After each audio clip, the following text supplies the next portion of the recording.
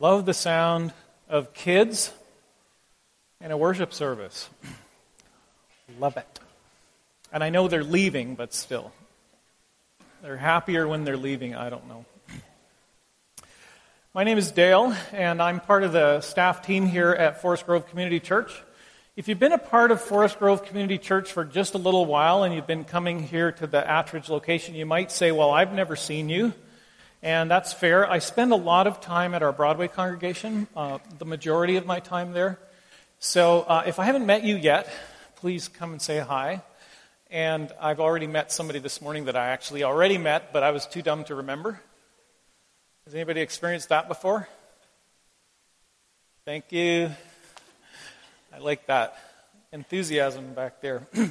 Anyway, it's good to be here. And I want to continue our conversation about these letters that come from the Apostle Paul to Timothy. We're in a fairly long series talking about 3 letters, and we're into the second one. So the first one is to 1 Timothy, the second one, obviously, 2 Timothy, and then a little bit later, we're going to look at a letter that Paul writes to Titus, who's another leader in the church. So today we're going to look at a passage that is one that I memorized as a kid, and I'll tell you a little bit more about that in a minute. But this is a day and age where sometimes we don't always have people doing their best, or sometimes we have bad workmanship. Am I right? Has anyone noticed? I heard a loud amen there. I don't know who said it. So here's a pretty funny picture. I don't know if this is real. It seems like this would be really, really bad workmanship, and maybe people fighting with each other, 2 unions, I don't know. But these bridges don't line up, and they look a little confused, these poor guys. So another one, this is a common picture that I'm sure you've seen before. I think the caption is, "It's not my job." So the line painting guys are not responsible to remove the dead things off of the road. They just paint right over them. So it's a possum. I used to live in Oregon. They said possums were nature's speed bumps, but whatever. Okay, this is another really interesting example of workmanship. Again, I don't know if it's real or if it's just fake, but you can see that the windows don't really line up. I wouldn't be happy if I lived there. Actually, pray from the inside, it looks fine.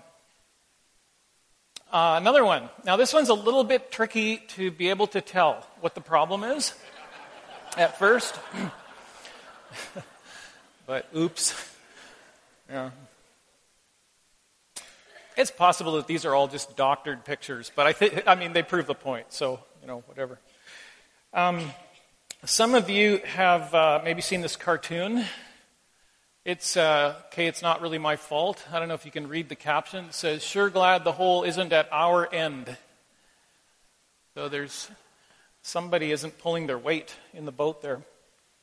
And probably we all saw some of these pictures from the Olympics in Sochi.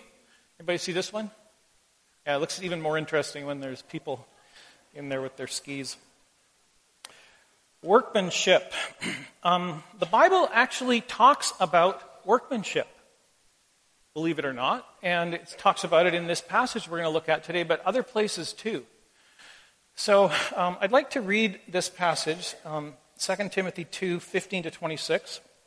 I'm going to just pause again for a moment and pray.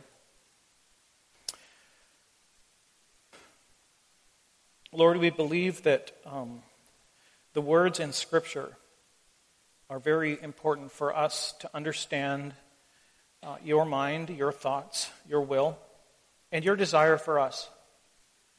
And I pray that as we look at this passage from this letter that Paul sent to Timothy today, I pray that you would, by your Holy Spirit, help us to see things that just really are things you want us to see, and maybe even see things that we haven't seen before. And I guess ultimately I pray that as we see these things and as we see you revealed in Scripture, that a result would be that we would respond appropriately to you so that these things might impact our lives. I pray this in Jesus' name. Amen. I'm going to read through the passage. It's 2 Timothy 2, 15 to 26. You can read along if you'd like, or on the screen, or just shut your eyes and listen, or whatever you would like. Do your best to present yourself to God as one approved, a worker who does not need to be ashamed, and who correctly handles the word of truth. Avoid godless chatter, because those who indulge in it will become more and more ungodly. Their teaching will spread like gangrene. Among them are Hymenaeus and Philetus, who have departed from the truth. They say that the resurrection has already taken place, and they destroy the faith of some. Nevertheless, God's solid foundation stands firm, sealed with this inscription: The Lord knows who are his, and everyone who confesses the name of the Lord must turn away from wickedness. In a large house there are articles not only of gold and silver, but also of wood and clay. Some are for special purposes and some for common use. Those who cleanse themselves from the latter will be instruments for the special purposes, made holy, useful to the master, and prepared to do any good work. Flee the evil desires of youth and pursue righteousness, faith, love, and peace, along with those who call on the Lord out of a pure heart. Don't have anything to do with foolish and stupid arguments, because you know they produce quarrels. The Lord's servant must not be quarrelsome, but must be kind to everyone, able to teach and not resentful. Opponents must be gently instructed in the hope that God will grant them repentance, leading them to a knowledge of the truth, that they will come to their senses and escape from the trap of the devil who has taken them captive to do his will. Paul, Timothy's mentor, is giving some very good instruction. It's helpful for Timothy, I think. But I think it's also helpful for us. I suggest to you that Paul is describing what an approved worker looks like, especially to this young pastor. So today I want to talk about characteristics of an approved worker. I think we can see at least 5 things in this passage that characterize the approved worker. However, we need to see that none of these things actually result in approval from God. Timothy is already approved by God because of the work of Jesus. He stands before the Creator of the universe as a holy creation because of the sanctifying and saving work of Christ. The point of this word approval is not that Timothy earns the approval, but rather that he is already approved, and so how he lives demonstrates that approval. When I was in school, I've been in school quite a few times in my life. Some say that's a good thing, some say not. But a few years ago, 10 or 15 years ago, I was in school, and I had a professor who was particularly significant for me. Ended up being a good friend as well as, I think, a really good teacher. But he had an interesting approach to grading. He would start the class by looking out at everyone and saying, okay, everyone gets an A. And people would look at him, really? And he said, now go earn it. Now, this isn't exactly that, but it's kind of a similar picture. Everyone who is in Christ is approved. Now, go show that you're approved. Demonstrate it. Do your best to show that you're approved. Why? Because it's actually a reflection on God, who has already approved you. I want to talk about these 5 characteristics of an approved worker. So the first one, and the first 2 come out of verse 15, but the first one is an approved worker does his or her best. Approved worker does his or her best. This is a theme in Scripture, and it's not just related to Timothy's role as a pastor and a teacher, but I believe it's actually related to everyone who works, to all workers. There are other examples in the Bible about workers, and here are a few of them. Colossians 3:17 says, whatever you do, whether in word or deed, do it all in the name of the Lord Jesus, giving thanks to God the Father through him. And later in Colossians 3, it says, "Whatever you do, work at it with all your heart, as working for the Lord, not for human masters. Since you know that you will receive an inheritance from the Lord as a reward, it is the Lord Christ you are serving." Ecclesiastes, Old Testament book, in chapter 9 says, "Whatever your hand finds to do, do it with all your might." Or the New Living Translation says, "Whatever you do, do it well." Proverbs 13 says, "The soul of the sluggard craves and gets nothing, while the soul of the diligent is richly supplied." And 1 Corinthians 10 says, "So whether you eat or drink, whatever you do, do all to the glory of God." I think the teaching about doing your best here is not just for religious workers or pastors. It's for everyone. Our identity in Christ involves calling, a vocation. We are called to engage with creation, with what God has made that includes other people, toward the embodiment of peace, joy, and righteousness. As those created in the image of God, our vocation is to develop, care for, and love creation as God so loved the world. And to renew and restore and reclaim an alienated and growing and broken creation, including humanity, into right relationship with God. Every human being has multiple relationships into which we are called. We are called to embody the mission of God in family relations, social relations, communal, and even political relations. All of these are vocations, as we are called to pursue the mission of God as family members, fathers, mothers, brothers, sisters, as workers, whether machinists, educators, lawyers, or pastors. We as participants in community choose particular kinds of vocations or careers, but they all matter to God. Followers of Jesus can choose these careers or vocation as a means, as a way to love God and love neighbor. We choose these careers as a means by which we participate in the kingdom of God in order to pursue the mission of God through these vocations. Followers of Jesus can participate in mission by how they do their work. For example, medical professionals participate in the healing work of God.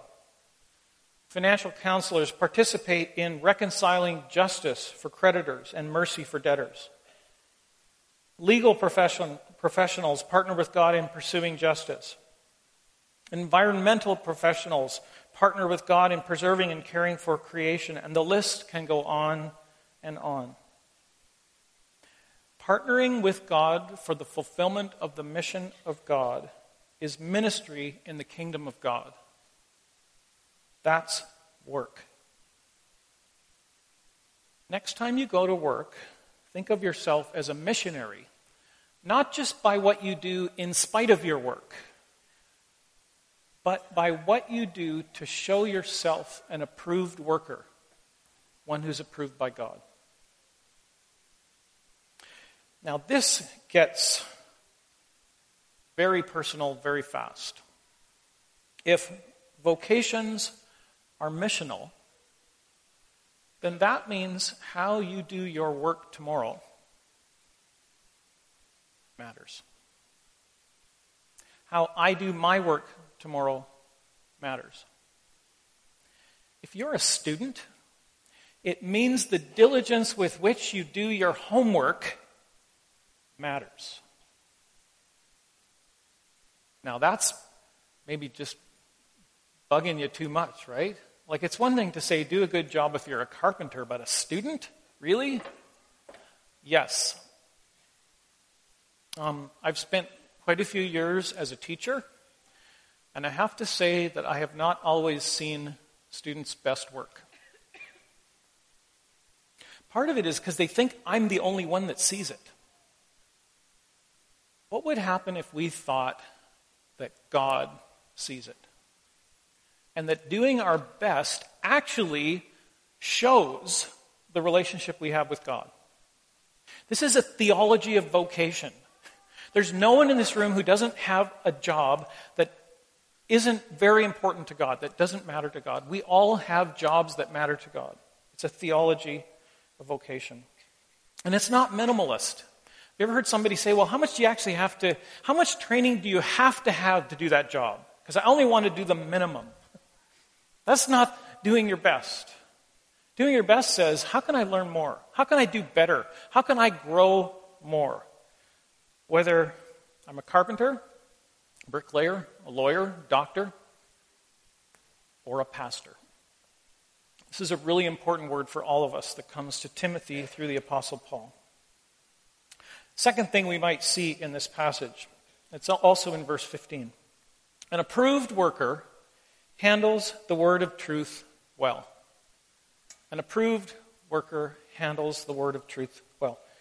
In the King James, it says, rightly dividing the word of truth. Now that's important to me because when I was a kid, I went to camp and I learned a song. And those of you who are, I was going to say over and then I was going to say an age, but I won't because I did that earlier and somebody confessed and immediately recanted their confession because they didn't want to be that old. But it went like this.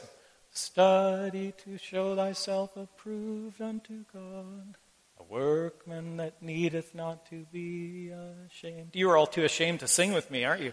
Peter, are you singing? Rightly dividing the word of truth. Beautiful, See, all the old people can sing. Tell you what. And if we did it right, we would do it in a round. So we'd have beautiful harmony in the room. We won't, don't worry. This verse was important to me because, it's a really good way to remember Scripture, to learn it in a song. And it sticks with you. When I'm 82, no, I won't say that. My dad's 82 right now. I was going to say when I'm 82 and I can't remember stuff that happened yesterday, I'll remember that song. But my dad actually remembers everything that happened yesterday, so I won't talk about that. Rightly dividing the word of truth. There's this idea in the passage of cutting with straightness and care, handling the Bible. So imagine the Apostle Paul. Remember what his day job was? The Apostle Paul had a job beyond being a ministry guy, and his job was to make tents.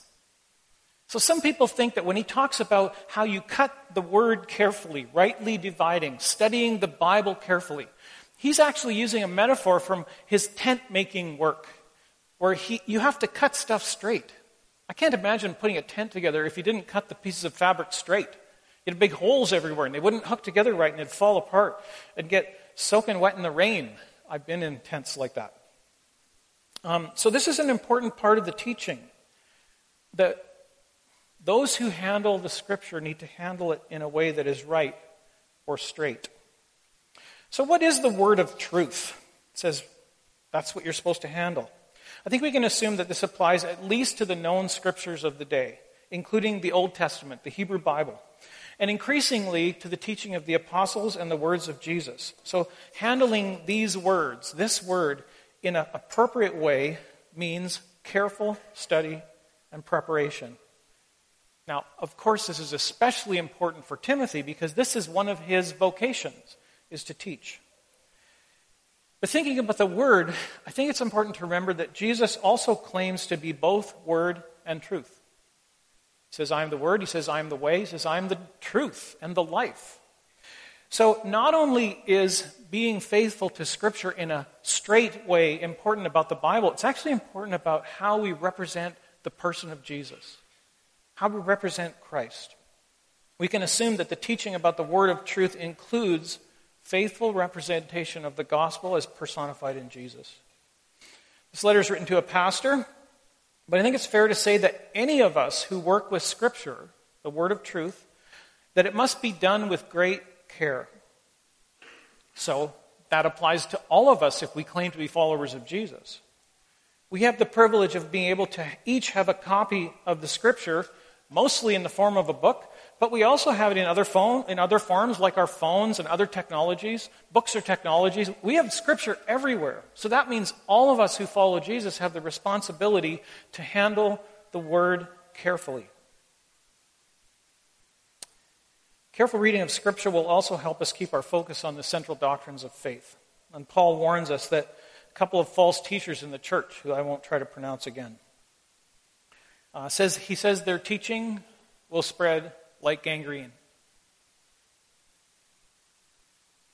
Correctly handling the Scripture is not just for pastors, but for all of us who are followers of Jesus. Let's say that again. Correctly handling the Scripture is not just for pastors. It certainly is for pastors, but it's for all of us who claim to be followers of Jesus. The third thing about an approved worker. An approved worker is able to discern between the sacred and the common. Here's what it says in verses 20 and 21. In a large house there are articles not only of gold and silver, but also of wood and clay. Some are for special purposes and some for common use. Those who cleanse themselves from the latter will be instruments for special purposes, made holy, useful to the master, and prepared to do any good work. So the teaching about the sacred and the common is interesting here. This teaching shows up in other places in the writings of Paul, but it also shows up at other places in the Bible. 1 Corinthians 3 says, "If anyone builds on this foundation using gold, silver, costly stones, wood, hay, or straw, their work will be shown for what it is, because the day will bring it to light. It will be revealed with fire, and the fire will test the quality of each person's work. If what has been built survives, the builder will receive a reward. If it's burned up, the builder will suffer loss, but yet will be saved, even though as one escaping through the flames." Now, I don't think this is a teaching that everything we build should be built with gold. No, there are lots of materials, good materials. Rather, I think it is necessary to know which materials are right to use in a specific situation. The Apostle Paul says regarding the different materials, some are for special purposes and some for common use. It's up to the follower of Jesus, and especially to the church leader, to discern which materials are to be used in which place. Not every material or article is right for every job. We were talking about this as staff this week, and I thought about, what if you used gold to build the foundation for a building? It would be a bad foundation and very expensive and probably wouldn't work that well, at least in my limited knowledge of building. I think this follows the teaching in the Hebrew Scripture that followers of Yahweh, God of the Old Testament, are to carefully discern between the sacred and the profane, or the holy and the common. In Leviticus 10, we see this in context of how Aaron, who's the high priest of Israel, and his sons are to approach their priestly work. It says this, "This is a lasting ordinance for the generations to come, so that you can distinguish between the holy and the common, between the unclean and the clean, so that you can teach the Israelites all the decrees the Lord has given them through Moses." And in Ezekiel 22, the priests, it says, "Israel's priests do violence to my law and profane my holy things. They do not distinguish between the holy and the common. They teach there is no difference between clean and unclean, and they shut their eyes to the keeping of my Sabbaths, so that I am profaned among them." And then in chapter 44, they are to teach my people the difference between the holy and the common, and to show them how to distinguish between the unclean and the clean. The emphasis here isn't just that some things are holy or sacred and some things are common or profane, but that followers of Jesus are actually able to tell the difference, to distinguish between the two. The example of the Sabbath is to help understand that all things are appropriate, or things that are appropriate for 6 days might not be appropriate on the seventh.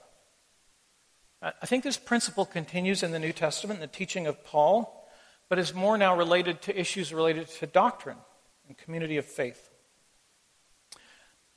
I think an important thing about this is that the church today needs gifts of discernment. We need to be able to tell when the common has invaded the sacred. Now, if this sounds like, what are you talking about? That doesn't make any sense to me. That probably kind of proves my point. I don't think we think very much about the sacred and the common anymore. When I was a kid, there was more distinction. So, for example, the place where the church gathered was called the house of God. And they told us you weren't supposed to do certain things there, like running. As a child, if you ran in church, somebody would probably grab you by the ear. Could be anybody. Well, probably an adult. Probably not another child. But they'd grab you by the ear and they'd say, "Why are you running in church? Don't run in church." Now, I think we've gotten past that. And we say, well, that's not exactly what this is talking about. But my question is, have we lost all sense of distinction between the holy and the common? Not the good and the bad. There are lots of things that are good that don't belong in places of the holy. Now, if you think this is just an Old Testament teaching, we were talking about this actually in the Lifetime class right before we came here, and I thought of something related to this. In Hebrews 12, it says, "Therefore, worship with reverence and awe, because our God is a consuming fire." Now, doesn't that sound like there's something important about how we worship, and that if we don't do it in the right way, we're actually in danger? Because that's what it says. And what that tells me is we have to have really good, developed gifts of discernment in the church.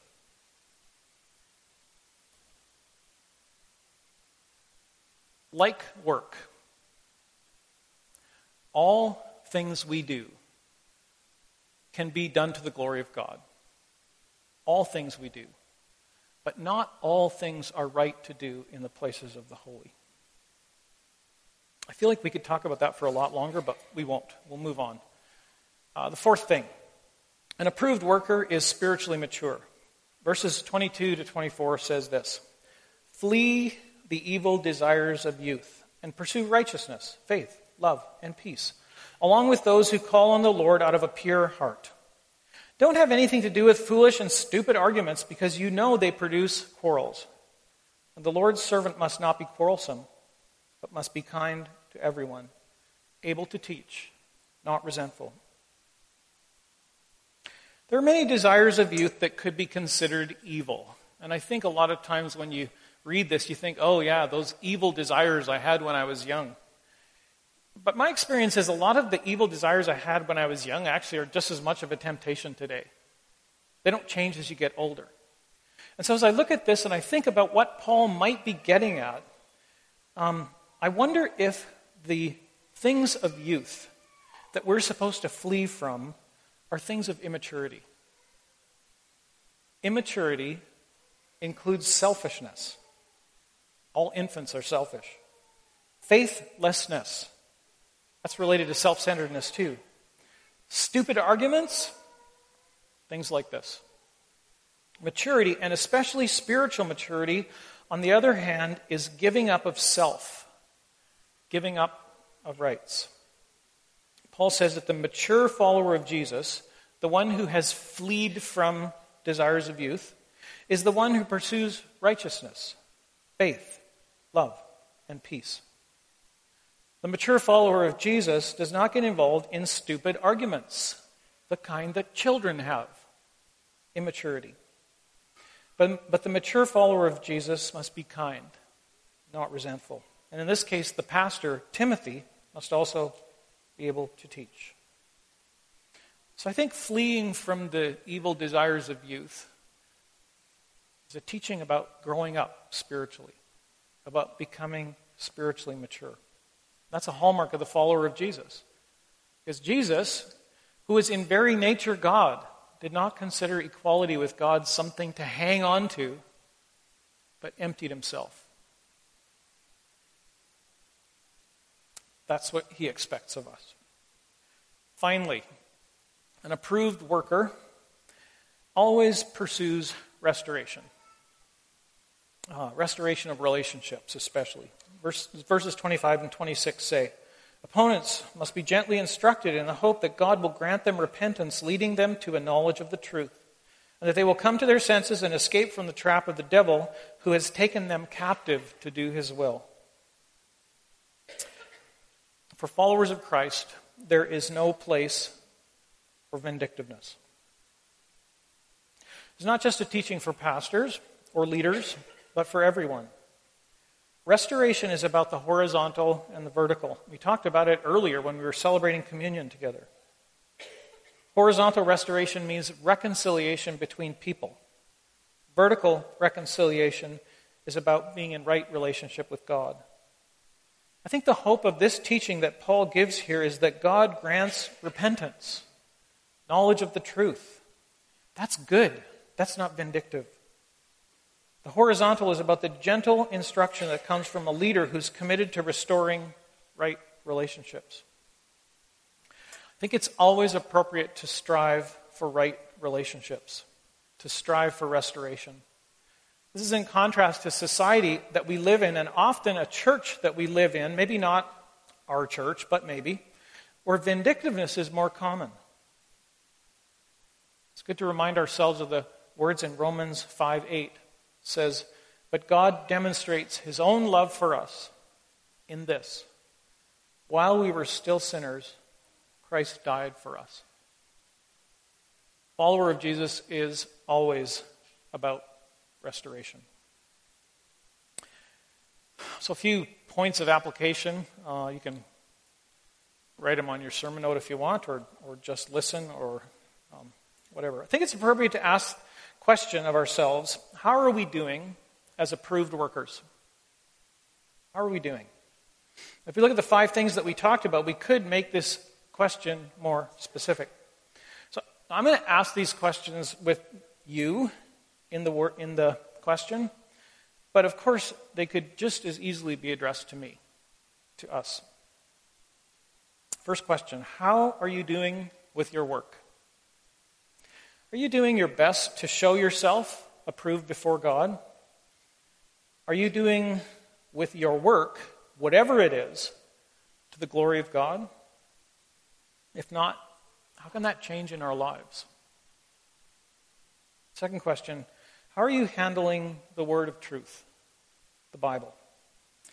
Are you regularly reading the Bible? Research tells us that we followers of Jesus actually don't read the Bible very much. Pretty hard to handle it correctly if we don't read it. It's a good challenge.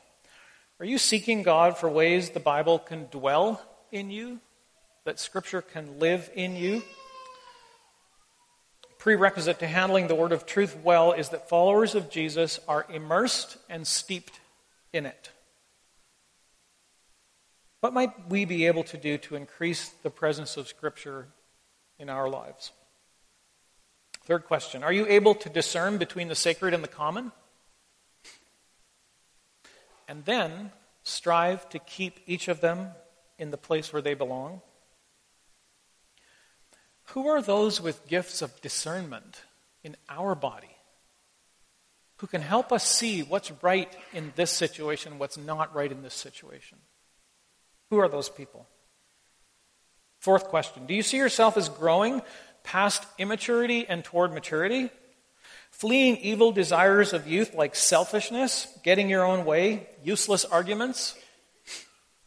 We are all tempted to a self-focus. It's normal. How can we strive to grow to maturity as we are transformed in the person of Jesus?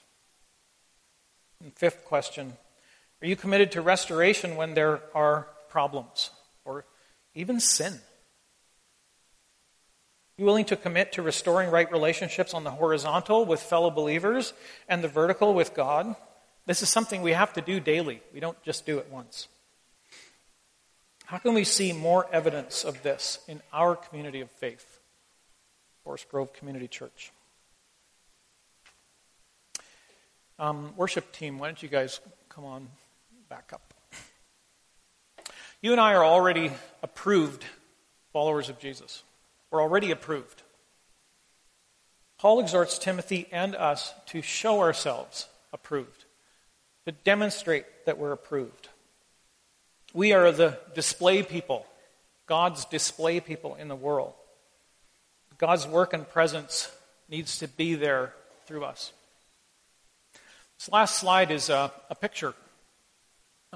It's a carving of a leaf Just so happens that a friend of mine carved this. His name is Grant. And Grant is a very, very good workman. He does amazing woodworking and beautiful, beautiful carving. And I thought I'd show it to you because to me, his carving, his doing his best on this piece of wood is just as important an act of showing that he is an approved worker as anything that you do that you might think is spiritual, like preaching. The other thing that's interesting is the words. So the word coram Deo there is Latin, and it kind of means that we live life in the presence of God. And so that's the other side of this, is to say, not only do we live life in the presence of each other, and so we have to be careful that we don't do things that would discredit God before each other. We actually live life in the presence of God. And that means anything that we do can either bring him glory or bring him discredit. Anything we do. So we're going to sing about following him. And I think the big deal about following Jesus is exactly this teaching, that we live life under the presence of Jesus, that we live life under the presence of God. I'm going to just pray for a moment. Lord, thanks for this word, this teaching. Thank you for Paul, who we don't know, but we learn so much through his writing. And we thank you that you've worked to inspire him to write words that we can learn from. I pray for our community of faith. I pray for each of us here today, including myself, that you would give us the determination and the sense of awareness that we are approved workers, that you have approved us. And because of that, that we need to do our best to show that we're approved workers, approved by you. I pray that for each of us here today. And I pray that the result of that would be that your name would be glorified. That you would be made of renown. That people might even say, you know, those followers of Jesus, they do good work.